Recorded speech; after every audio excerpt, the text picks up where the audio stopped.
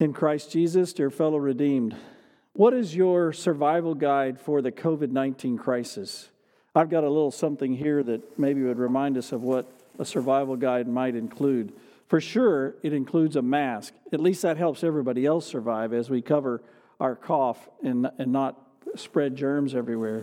My wife put these surgical gloves in a Ziploc and put them in my truck so that, especially when I went to the gas pump where everybody's grabbing that gas pump, I would have these to keep my hands from being infected. You got to have a clicker, right? If you're going to be sheltering at home and you're going to watch Netflix on end, you need to have a clicker. And of course, no one would go through COVID-19 without hand sanitizer after every encounter, taking it out of your pocket and making sure that you're sanitized. And then this is probably the most valuable, most important thing of all of COVID-19, toilet paper. In fact, you know how that was hard to find right at the beginning of this pandemic. I know I'm doing this all kind of humorously, but we do talk a lot about survival during this time because we have a pandemic on our planet. The truth is, the biggest pandemic is really not a disease ever.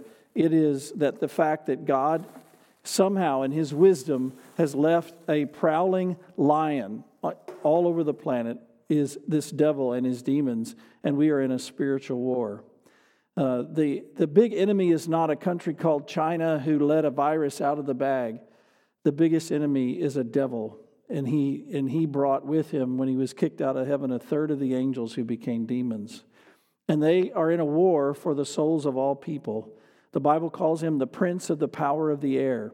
And the Bible gives us a lot of survival guide tips for our life of faith while we go through this life. You know, the biggest thing that we're supposed to be doing to survive is to retain our faith.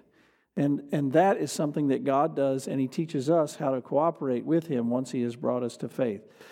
The Apostle Peter, as a shepherd of souls, when he wrote 1 Peter, the book called 1 Peter, was writing to suffering Christians.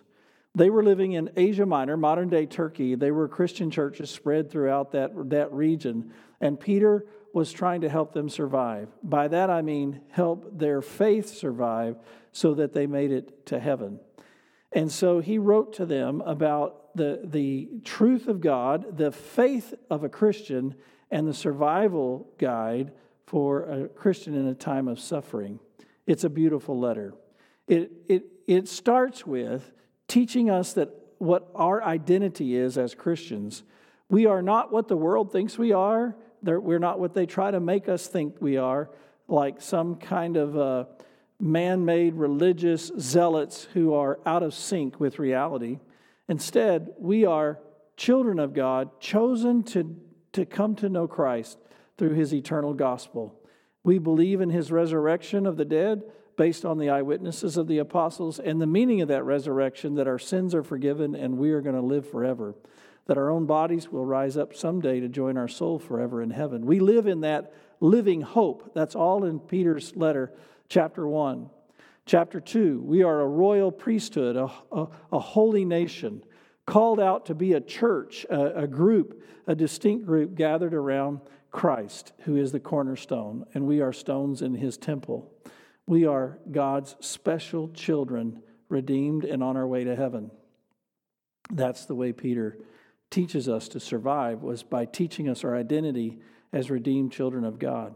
When he gets to chapter 5, and that's what we're going to look at today, Peter is now much more tactical for Christians as children of God, how they should live in a very practical way. And so as long as you and I remember that the big thing is that we keep our focus on our identity in Christ, then we can go into chapter 5 as Christians and seeing ourselves as redeemed children of God, and we can listen as children listening to a dear Father, as we let Peter, the shepherd of our souls, teach us how to survive. Instead of the few things that I pulled out of the bag, Peter gives us 4 things to survive during any time of suffering. And we're going to look at chapter 5, starting at verse 5, in the middle of that verse, and we're going to talk about survival. The first tool for survival for a Christian is humility.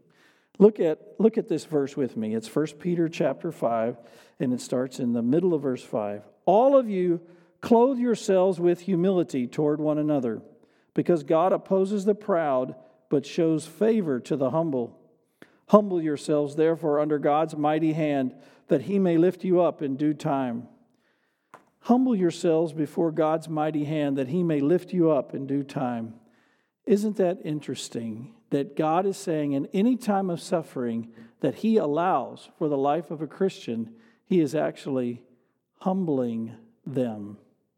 We are redeemed children of God, but we have a sinful nature. And at the very base of our sinful nature is a pride in ourselves. You can see it with Adam and Eve when they committed the first sin. They decided they wanted to be like God. And in some way, we all have that remnant, no matter how long we've been a Christian, we have that remnant of pride that we have to battle with that comes from our sinful nature. And it shows up in lots of different ways. I'd like to mention a few. When we're suffering, in the whispering of our soul, often the thought is, a person that's tried as hard as I have, that is as good as I am, should not have to be suffering this way. That has the roots of pride. Also, there's other prideful thoughts that come out of the soul that we need to be told to deal with during our suffering, or else our faith will not survive. One is, why do all those people seem to have no trouble at all when someone like me has all of these struggles? That is a deadly sin of pride that's manifesting itself in our soul, and it makes us doubt the pure grace and love of God. It makes us think that we are deserving of so much better. So what God is doing during a crisis like this, any crisis in your life, is he is putting his mighty hand over our life, and he is humbling us. And this is not uncommon for the way he treated all of the great men and women of faith in the Bible. Just real quickly, Joseph in the Old Testament is given a vision that someday his whole family will bow down to him. Then he goes through 20 years of suppression and abuse and neglect to humble him under God's mighty hand, so he would be a humble man the rest of his life and retain his faith in a good and caring God that does it all by grace. David was anointed to be king as a little boy, but he went through 15 years of running from Saul and running for his life. David tried to find pride in his armies at the end of his life and the end of his reign. He counted all the men, and God put a humbling plague on him and the whole land in order to bring David to right size. Abraham, who was a friend of God, was told that he and Sarah would have a baby past the childbearing years. They're already past that when they're told of the promise, and yet they're made to wait under God's mighty hand for 25 more years. This is really common, right? That God would humble people that he claims as his own to deal with their own sinful nature and to glorify his mercy and his grace. So when Peter, who writes to suffering Christians, says, every one of you, humble yourself, he's teaching us if we want to survive in faith and survive as a community of faith, we will humble ourselves. I have watched while people who've tried to talk about whether we should return to worship or whether or not we should not return to worship in the life of the church, or whether or not we should return to work in the community or shopping at our stores, have spoken with judgmental pride of people who had a different opinion. That's the example that Peter of what Peter is saying, is that we can easily fall into a sense of I know better and everybody should align their thoughts with me, or else they're an idiot. And that is a pride that's lurking in our hearts, and it's deadly to faith in a God who is gracious and loving. So Peter says, humble yourself. Let God humble you through the suffering he brings into a Christian's life. Isn't that amazing? I'm just going to take a breath that God would say to someone while they're suffering, I want you to humble yourself. That's part of what I'm doing here. There's probably not a more sociably acceptable way that pride reveals itself than for us to have anxiety. Yep, that's what I said. That anxiety is the underbelly of pride. Let me read the next passage. Cast all your anxiety on God because he cares for you. Humble yourself under God's mighty hand. Cast all your care on God because He cares for you. In the English, these two sentences stand side by side as separate, independent thoughts. This is an important thing to notice from the original that shows you that there's a link between pride and anxiety. The phrase, cast your anxiety on Him, is actually a dependent clause in that verse, saying that by humbling yourself under God's mighty hand, you do it casting, it's using the participle, casting all your anxiety on God because He cares for you. This is the difference between a little kid saying to his parents, let me do it, I can do it, when the parents know full well they're going to, in this particular instance, that child's going to need that parent's help. God sees us going, let me do it, when we have deep anxiety, like we are in control of the outcome of things. When you're suffering, you want to be careful. He's telling us to be careless here, though, about worrying about the outcome. Being careful about getting exposed to the germ of COVID-19 is one thing. Sure, we want to be careful, but we want to be careless about our feelings about controlling the outcome, because that's in God's ballpark. I like to say it this way. When we need to move the log called life, if God picks up the heavy end, His end, then my end feels as light as a feather. Yeah, I have some things to do and not do, to be careful about, but I can be careless about the whole log governing the outcome because that's in God's arena. You can see this in the life of Mary. And Peter watched this at the wedding at Cana. She came to Jesus with a prayer. She said, they don't have any more wine, saying, would you make some wine for these people at their wedding? And even though He rebuked her, she said to the people standing there that took care of the meal, do whatever He tells you. You know why? She let go. She let go of the problem and in controlling the outcome. That's the way God wants us to be. He wants us to cast our anxieties on Him in prayer. And when we notice we're trying to take control, He wants us to humble ourselves as realizing we can't do it all, and we give it all to God in prayer. So as life keeps laying burdens on you, you keep laying the burden of the outcome on God. It is a huge stress reliever to understand prayer in this way, and it's the biblical way to understand it. It's a survival guide. And truth be told, we waste a tremendous amount of energy worrying about the outcome when we could just be following God and being careful about our inputs. We don't need to worry about the outcome. So we be careless about worrying about the outcome, but careful about the way that we live our life, because God has given us a job to do. And that's what comes next. He's telling us, you have a real enemy out there, and you have something to be concerned about and to deal with, but you deal with it by listening to me as your shepherd, and I'll teach you how we're going to do this. Watch what he says next. Verse 8. Be alert and of a sober mind. Your enemy, the devil, prowls around like a roaring lion, looking for someone to devour. Resist him, standing firm in the faith, because you know that the family of believers throughout the world is undergoing the same kind of sufferings. We have an enemy. It's not another country that let a virus out of the bag. Our enemy of our soul is a spiritual giant. And we are prey, and he's a predator. We are not equal predators with the devil. We are prey. We are no match for him. This is why Jesus told us in the Lord's Prayer to pray to the Lord, lead us not into temptation. It's because we're no match for the devil by ourselves. We need God to protect us, and we need to be alert, because the devil is always feeding us daggers, spears, viruses for our soul. And his virus, just like a virus gets into the body and it duplicates and replicates all over the body, the virus of the devil's thoughts will replicate throughout all of your thinking and make you sick unto spiritual death if you let his thoughts take root in your soul. And we need to be thinking about that and be alert and careful. Just like every time you wash your hands with that disinfectant, every time you put the mask on, every time you are careful about social distancing, you need to be thinking about spiritually how to socially distance yourself from the devil, Keep a mask on to protect yourself from him and also to disinfect your heart from the thoughts that he puts there. I'm just going to share with you some thoughts that are pretty close to home for most people at some point in their life. And this is just a random sampling.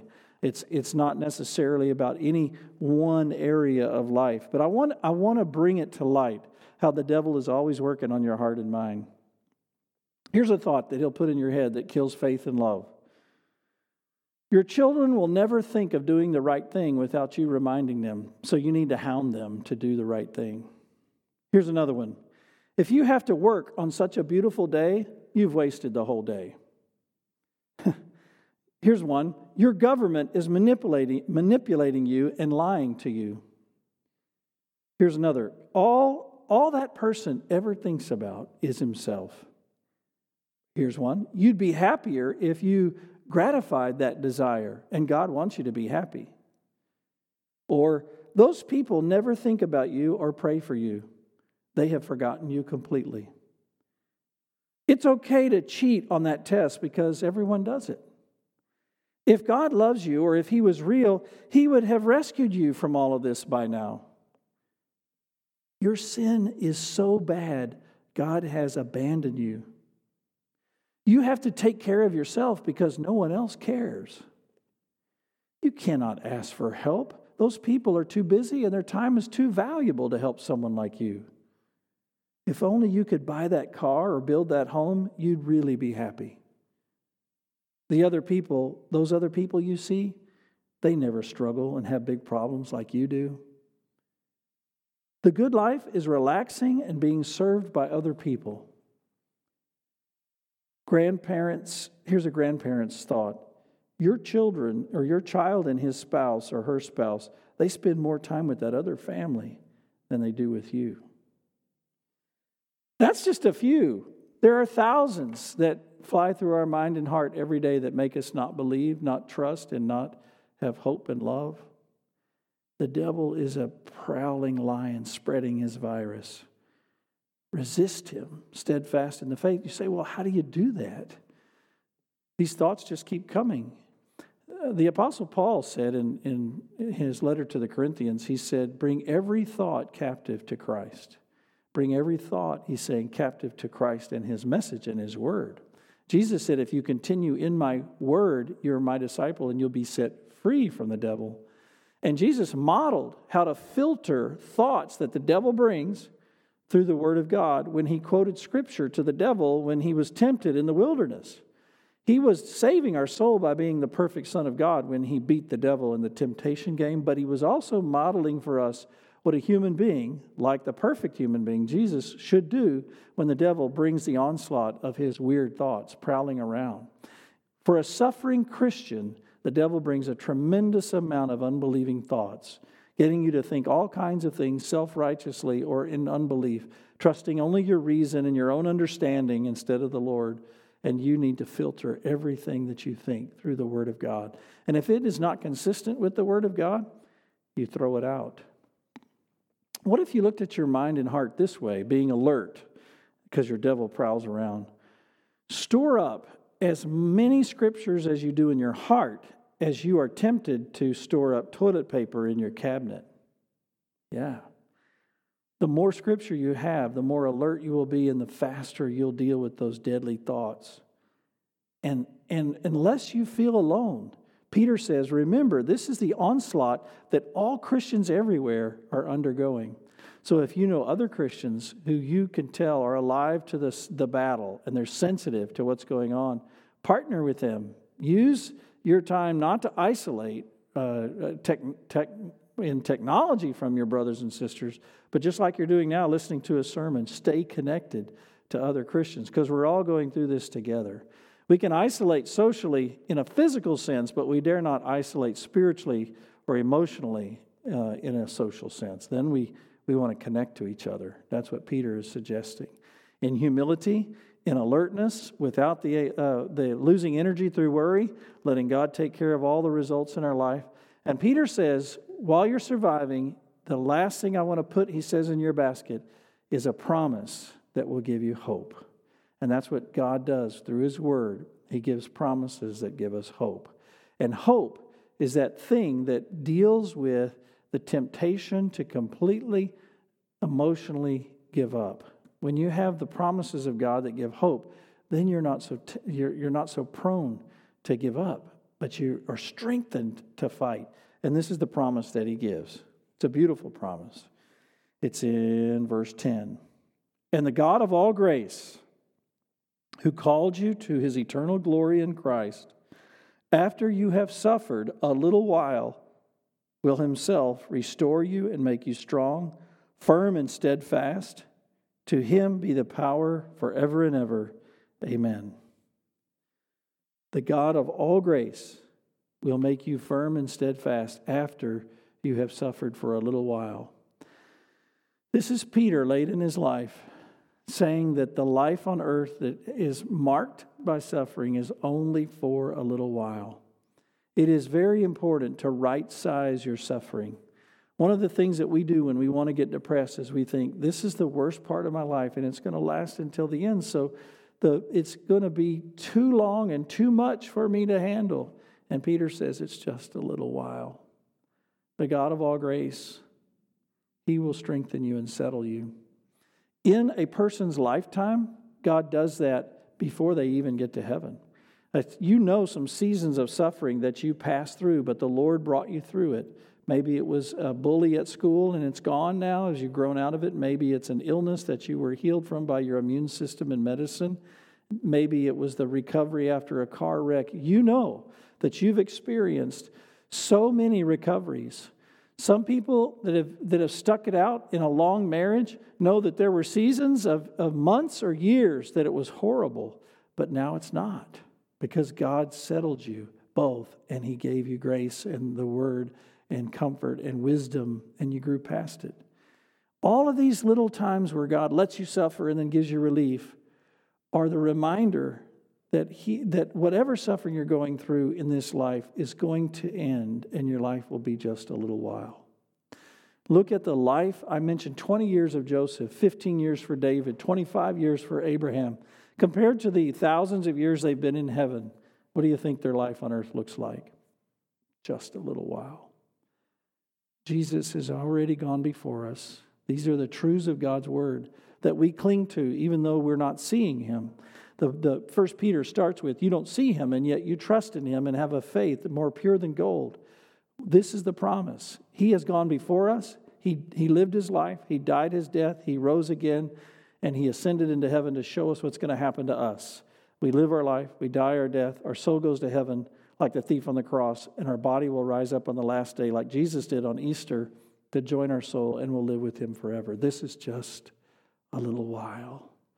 I find myself longing to look, and I'm looking forward to the days when this COVID-19 will be out of our vocabulary on most days and be a thing of the past. I look forward to, when will that be? Well, think of the whole suffering we have in life, and remember, we have a lot to look forward to. When will that be? When we get to see him. Could be tomorrow. We don't know. So here's your survival guide summarized from 1 Peter chapter 5. Be humble and fight the good fight of faith. That's it.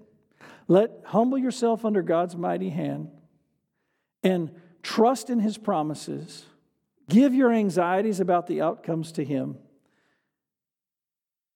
Be careful and alert about the bad thoughts the devil brings. And live in hope, because you have the promises of a Redeemer that made you his child. Be humble and fight the good fight of faith. God bless you as you survive with us. Amen.